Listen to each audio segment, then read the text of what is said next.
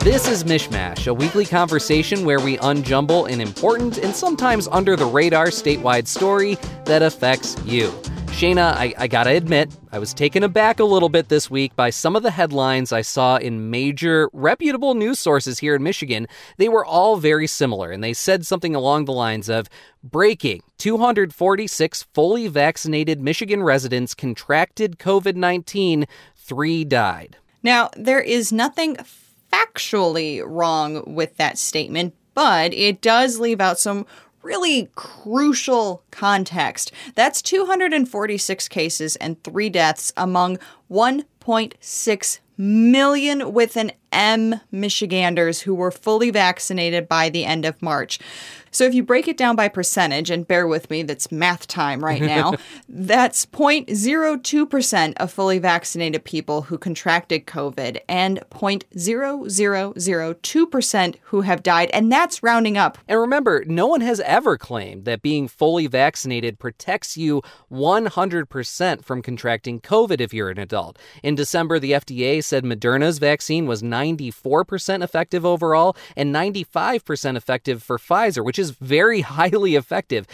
So perhaps the better, more responsible headline was from your former employer, Cheyna MLive, which read, among 1.7 million fully vaccinated Michiganders, state identifies small number of COVID-19 infections and deaths. Although there was nothing factually wrong about the previous headlines we mentioned, there's concern that people are seeing them without that critical context and think, well, people are still getting COVID and some are even dying from it, so what's the point of even getting vaccinated? Wayne State University journalism professor Fred Vultee wrote headlines as a newspaper editor for 25 years and now specializes in media framing and news practice. He says these kinds of headlines can be dangerous. Not everybody reads the whole story, and if you get to the 13th paragraph, you find out that 99 number is 99.9%, and it looks pretty good. It's important to note that people don't always read the whole story, and that first impression is often the one that lasts. And this is a problem among many established media sources. A recent NPR analysis found that articles connecting vaccines and death have been among the most highly engaged with content online so far in 2021, and the way that information has spread could hinder people's ability to judge the true risk of getting a vaccine. NPR reporter Miles Parks notes that you're 3 times more likely to get hit by lightning than die after getting a COVID shot. So I guess there's a few takeaways from all of this. First, as a news consumer, or just as a person who spends any time online at all, which let's face it is all of us, try to always read further into these kinds of articles to make sure the impression you're getting from that headline matches the reality of the situation. And always try to turn to news sources you trust for that information. But of course, things come up sometimes, and so in that way, a lot of the onus is on us, media professionals. There's really no excuse in 2021 to leave out critical context, especially in the one and only part of every article that everyone reads.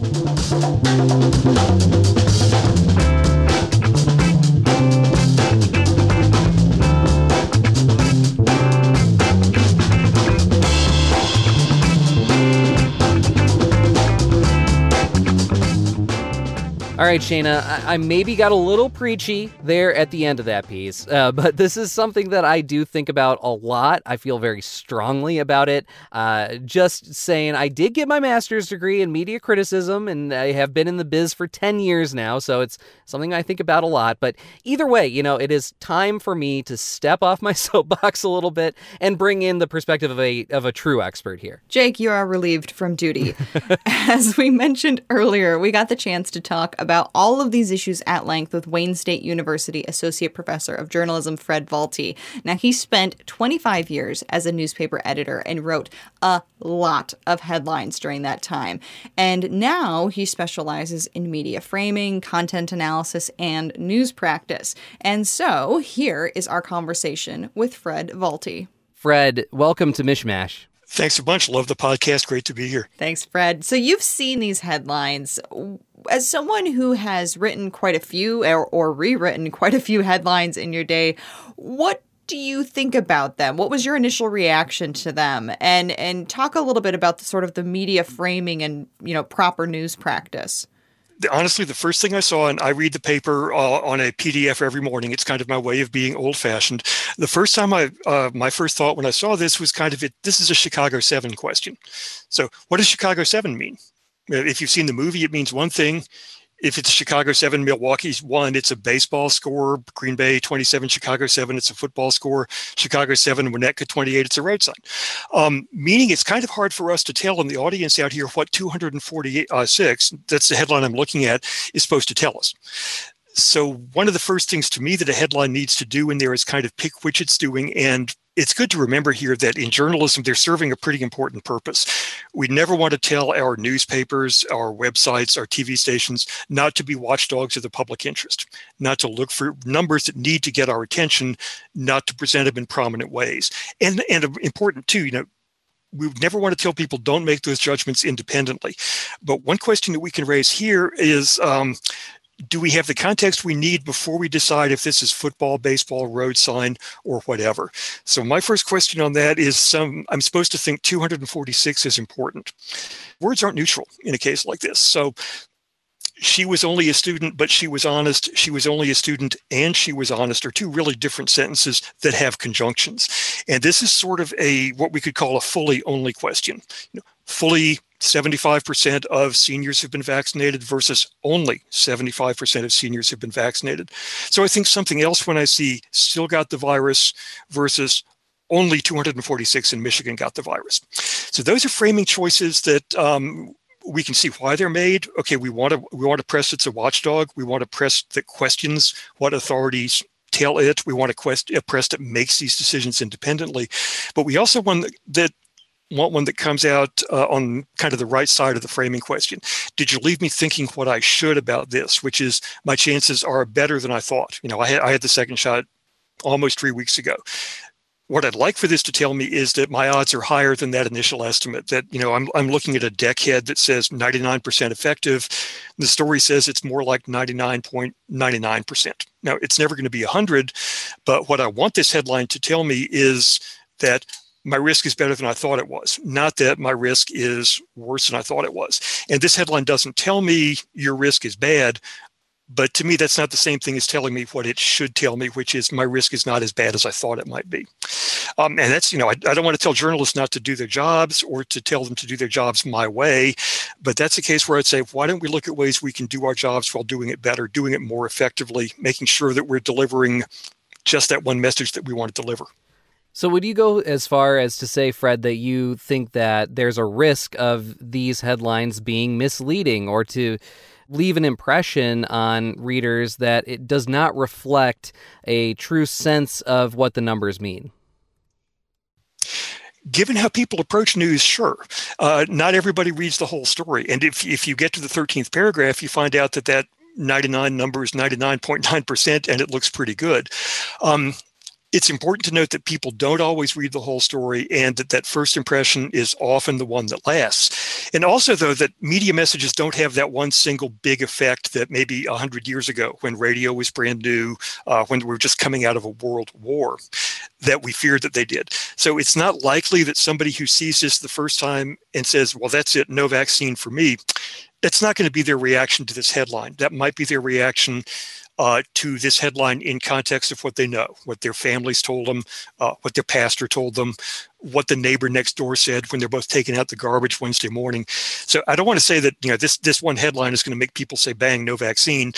What this can do is maybe amplify or see I told you so, or remind you that your initial idea, I am scared of vaccines, might have been the right one to think about. So, we're not going to say offhand that this media message makes people get up and walk across the room and turn off the TV, but we say that if it amplifies the wrong ideas, we'd rather have it steer in the direction of amplifying the right ideas.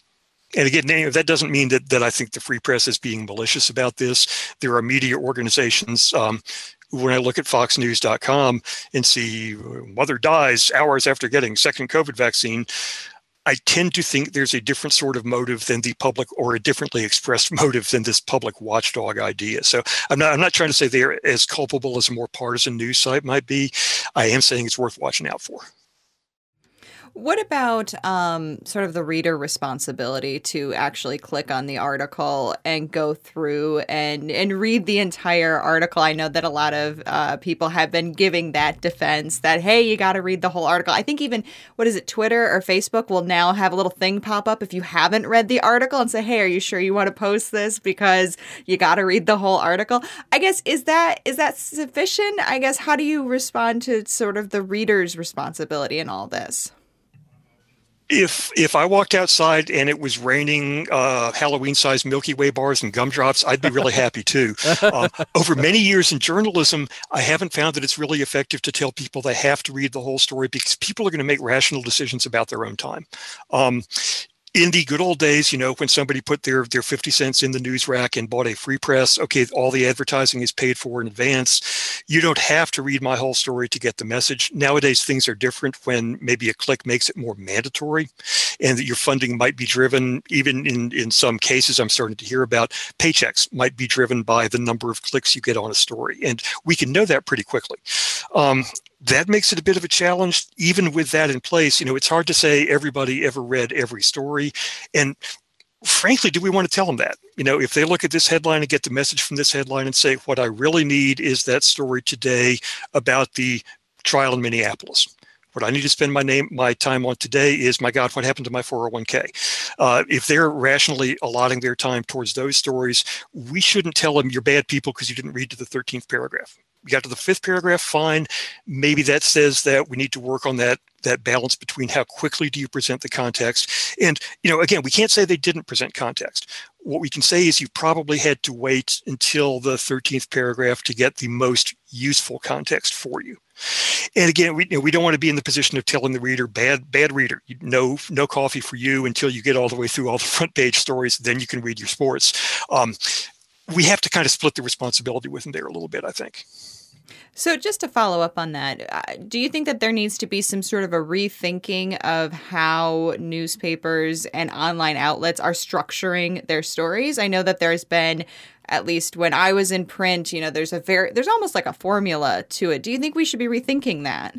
I think it's worth it's always worth rethinking that. I think some of the circumstances we're in, the click environment is one of them, make it even more important to rethink some of them at certain times. And it's important to point out we've already rethought a lot of these. And we can see some of the traces of that over the years. We think very differently. And here I am talking about a profession I left, 18 years ago. We think very differently about matters like gender and ethnicity than we did before. It might have looked like a heavy lift at the time, but we were able to do that. It's not that we're perfect about that. It's not that we, to me, one of the most important developments in how we rethink this last summer was when the Associated Press decided, for example, it would capitalize Black in culture, ethnicity references in its news stories. Yeah, that was it's a small typographical thing, but it's a really interesting cultural choice. And maybe in connection with other print media like academic writing kind of overdue. Now, that doesn't mean we still don't get stories where we just kind of scratch our heads and say, what? If you're saying a fight started between two Black males in the mall today, it doesn't matter if you capitalize it or not. We're still saying, why is the ethnicity the first thing that comes to mind? So making these changes doesn't mean we'll be perfect about them. It doesn't mean we'll get them right every time. It does mean that they're easier than they look. And, we still got some barriers to deal with here, right? One of them is this really strong cultural presumption that news isn't about why you're safe. News is about why you're in trouble. And this will probably sound familiar from your print days. What's your favorite cliche about journalism? Oh, if it bleeds, it leads. There's a good one. How about it ain't news if a dog bites a man, but if a man bites a dog, that's news, right? What do you say when the nuclear power company calls up and says, why didn't you write about all the reactors that didn't melt down today? Reactor that melts down isn't news, is it? So we have this strong bias toward news is not always something negative. It's something that happened. It's something that's different from yesterday. And we want people to remember that. And I think we can approach this again. We don't want to go around saying bad headline writer, bad, no dessert for you. We do want to say, why don't we think about this being news a different way? The news is the proportion of infections among fully vaccinated people January to March. Let's put that number first. Let's think about the fully versus only question. Is this a still or an only? Is it 246 still got virus or only 246 got virus.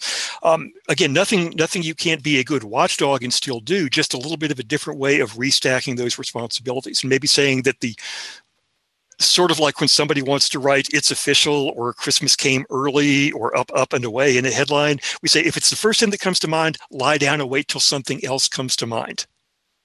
Okay, we can do it with "It's official." We can do it with "Christmas came early." We can do it with the fully versus only question or the percentage versus raw number question. So I had a conversation with someone that I'm close with who saw one of these headlines. I'm not going to say exactly who it was, but that person saw the headline while working and did not have time to read the article. So later on, they asked me to explain what this was all about. And before I attempted to explain, I asked this person to tell me what their impression was after seeing that headline. What did it make them think? And the response was, "It makes me wonder if getting vaccinated is pointless." That was the quote. Now, this is a person with a master's degree, very media literate, smart. This is a critical thinker, but they simply just didn't have the capacity at the time to read past the headline because they were working. And I think it's a great example of this problem where we're talking about with the idea of being concerned about these headlines and tweets is somehow insulting to the audience. That, that any pushback is like, well, why didn't they read the article? Well, there's a lot of reasons people might not read the article, which I think you've touched on a little bit, but again, another example of that. Yeah, a long time ago, and I think it was James Carey, a really, really cool cultural scholar of communication, said that one of the things we do wrong in journalism is we tend to treat, and this is going to date both me and the comment a little bit. We tend to treat the Soviet Union as a 3-credit graduate course instead of a news story. And that when we come in today, today's fighting in the Politburo and who's standing next to whom during the May Day parade in Red Square, we tend to think everybody's been showing up for the last 12 weeks and doing all the reading and passing, answering all the discussion questions and passing the tests, rather than some people are coming to the Soviet Union cold. And some people are coming to, oh, look, there's Brezhnev next to Yakovlev on the Kremlin wall saluting Lenin or whatever. And they already know all the players. And your friends is a case in point of that. We can't count on everybody to do it. We can't count on even the smart, alert, attentive people to have paid attention to everything in the 12 preceding weeks. And a lot of the cliches that we come up with in journalism, if it bleeds, it leads, are oriented around good cultural assumptions, get people's attention, talk about what's important. What we sometimes think of as that surveillance function. Some scholars date this back to prehistoric times. When you stick your head out of the cave, you got to know if it's a saber-toothed tiger. Right? First thing you got to know before you go out and start your day as a hunter-gatherer. All these things are good. They're good, important signaling mechanisms for headlines to have, but they remind us that when we give a signal, we need to be aware of it. There's not a neutral condition of framing. If things have a frame, whether we want them to or not, we can either choose it or have it chosen for us. And in this case, that entails a little bit, to me, of a responsibility of saying we got to know what it is, what the frame says that we're presenting stuff in. And the choices, the raw number versus the proportion, for example, or the still versus only, aren't accidents. They aren't handed down at Mount Sinai. They're choices we make. And when we make those choices, we can also make other choices. Now, again, this is perfectly natural. People in journalism usually aren't trained in numbers, but they have this instinctive approach. We know when the semifinals in the men's basketball tournament, when it's a squeaker or when it's a blowout. Is that sometimes determined by zip code? Sure, a lot of framing is determined by zip code. When beginning of this semester, I showed my graduate methods class 5 newspapers from the state where the team that won the Super Bowl plays, 5 newspapers from the losing team. Which ones of those were objective? Were the ones where the Super Bowl looked like great news or where it looked like bad news? Which of those were objective? And the answer is they all were. It's just they were objective about different stuff based on the zip code that you're in. So again, when we can make a decision like that, when we can say, let's know this before we say happy football player versus sad football player is the iconic photo of the day. Let's admit that we know that. Let's admit that we make decisions like that and go ahead and make decisions like that. Let's choose the frame rather than having the frame chosen for us. We often talk about fake news and bad actors who are trying to mislead the audience, and you touched on this a little bit. But what are the things that we as journalists and media professionals should keep in mind to make sure that we're not unintentionally misleading people? What are, I guess, your sort of top tips for reporters and journalists? Okay, cool question. One way that we might put that, again, is with my old copy editor hat on, is do we need to make this less exciting? Or should we think twice about what we're being exciting about? If let's look at some other things that we might think about as fake news, like polling results. And y'all have both been journalists. You can think back to your newspaper time. If your State House reporter with 30 years of experience has let's flash back in time and say a Rolodex full of every name in your state legislature, tells you, my instinct tells me that this is what the public opinion poll says, versus your recent MA graduate who had a course in statistics and said, no, actually it doesn't. That's not what those numbers mean. They really can't mean that. Who's going to win that argument? Part of that might be that we don't always allot expertise based on what we know about what the numbers say, but these intangible things. And again, we don't want to discourage those. We don't want to say journalists shouldn't listen to their instincts, shouldn't listen to their gut. What we can say is, are we listening to that in conjunction with the right other things? So one of my first steps is when we see something exciting or think a number, that's a natural headline. And we've all done that. So you might have heard the cliche, the lead that writes itself. Right? You've seen a story, Jake. You've seen a story where you don't even have to think about the lead. You put your hands on the keyboard and it comes out. I wish it happened more often, but yeah. When it does happen, again, take your hands off the keyboard for a second and say why. Right? Why did this lead write itself in this particular way?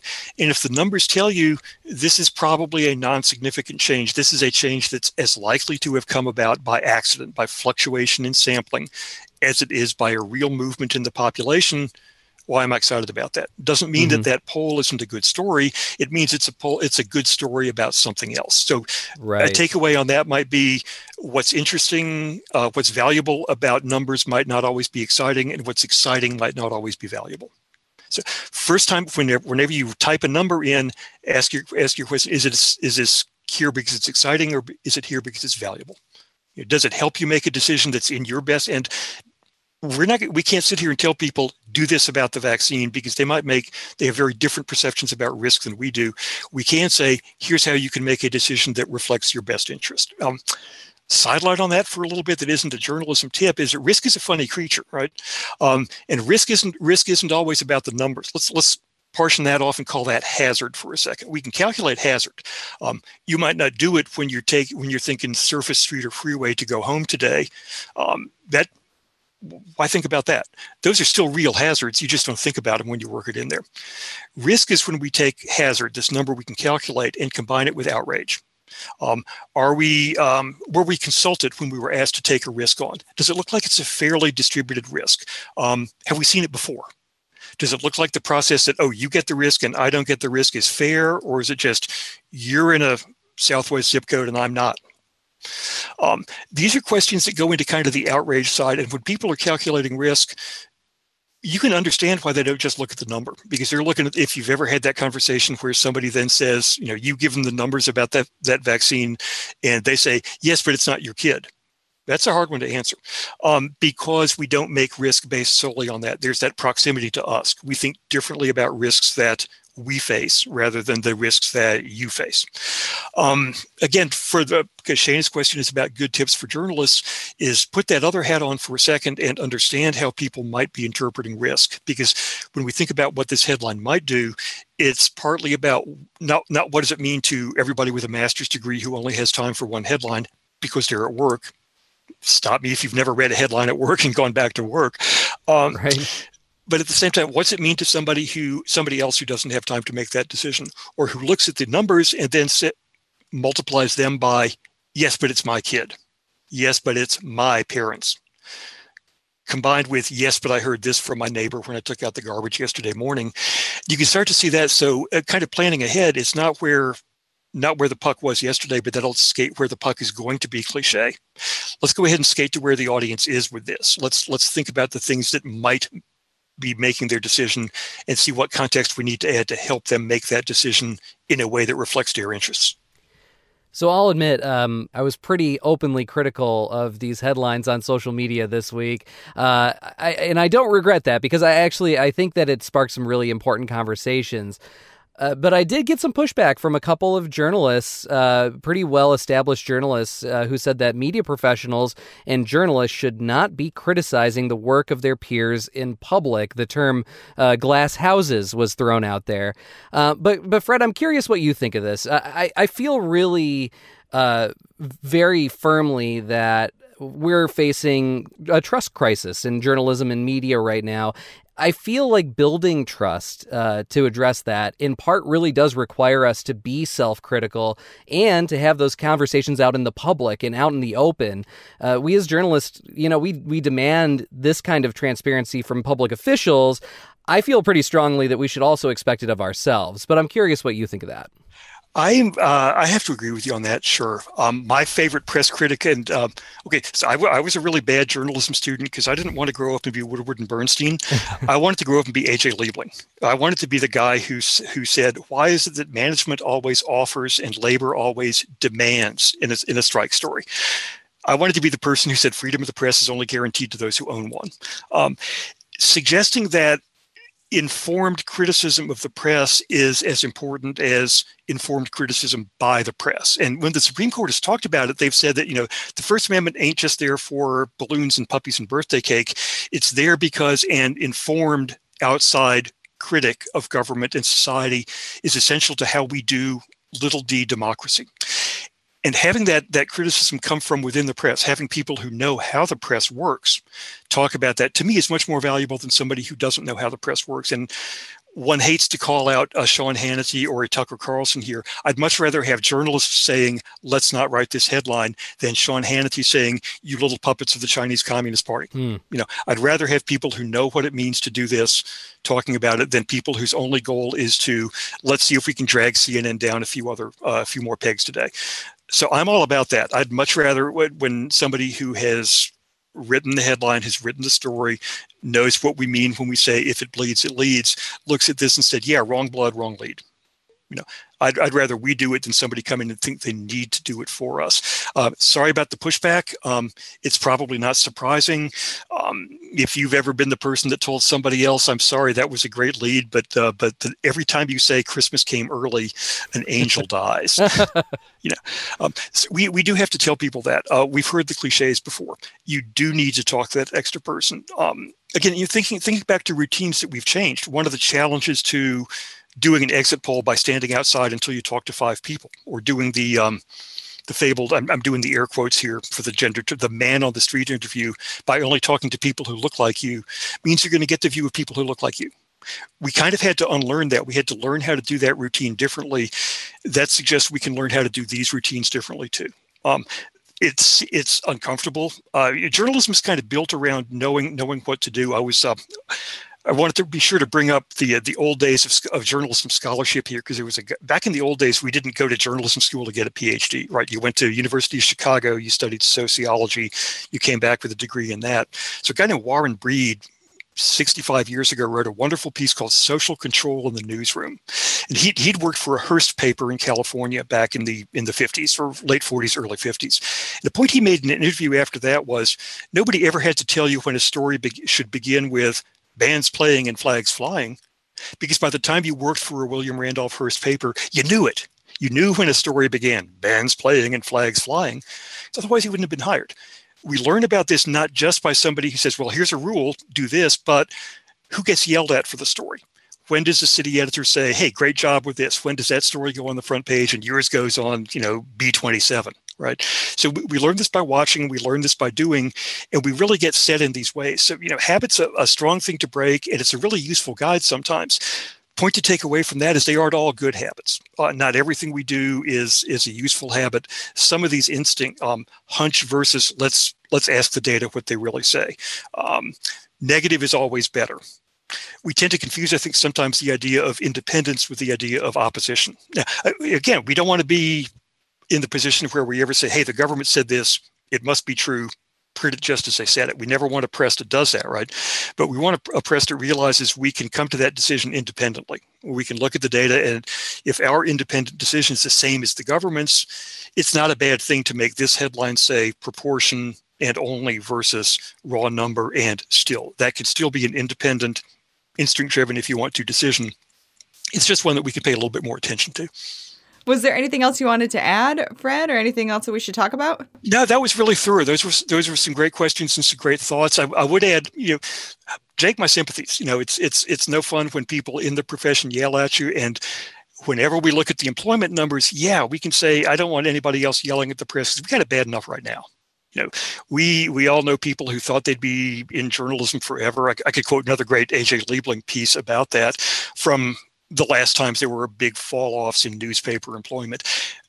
When we're under siege like that, it really seems almost unfair for anybody else to criticize it, but a lot better for us to do it, for the people who could make good suggestions about how to do it better and can do them with news principles in mind, than that somebody just come along and beat us on the head with a stick for the heck of it. Fred Vultee, Associate Professor of Journalism at Wayne State University. Really, really appreciate you taking the time. I'm going to go ice my neck from, I think I may have pulled a muscle from nodding so much during this conversation. But again, thank you for taking the time. Really appreciate this. Well, I appreciate it. It's great talking with you. I'm looking forward to hearing the podcast itself. And best thing we can say about reading the press critically is please keep doing it. All right, that's all for MichMash this week. I'm Jake Neher. And I'm Cheyna Roth. Thanks for listening.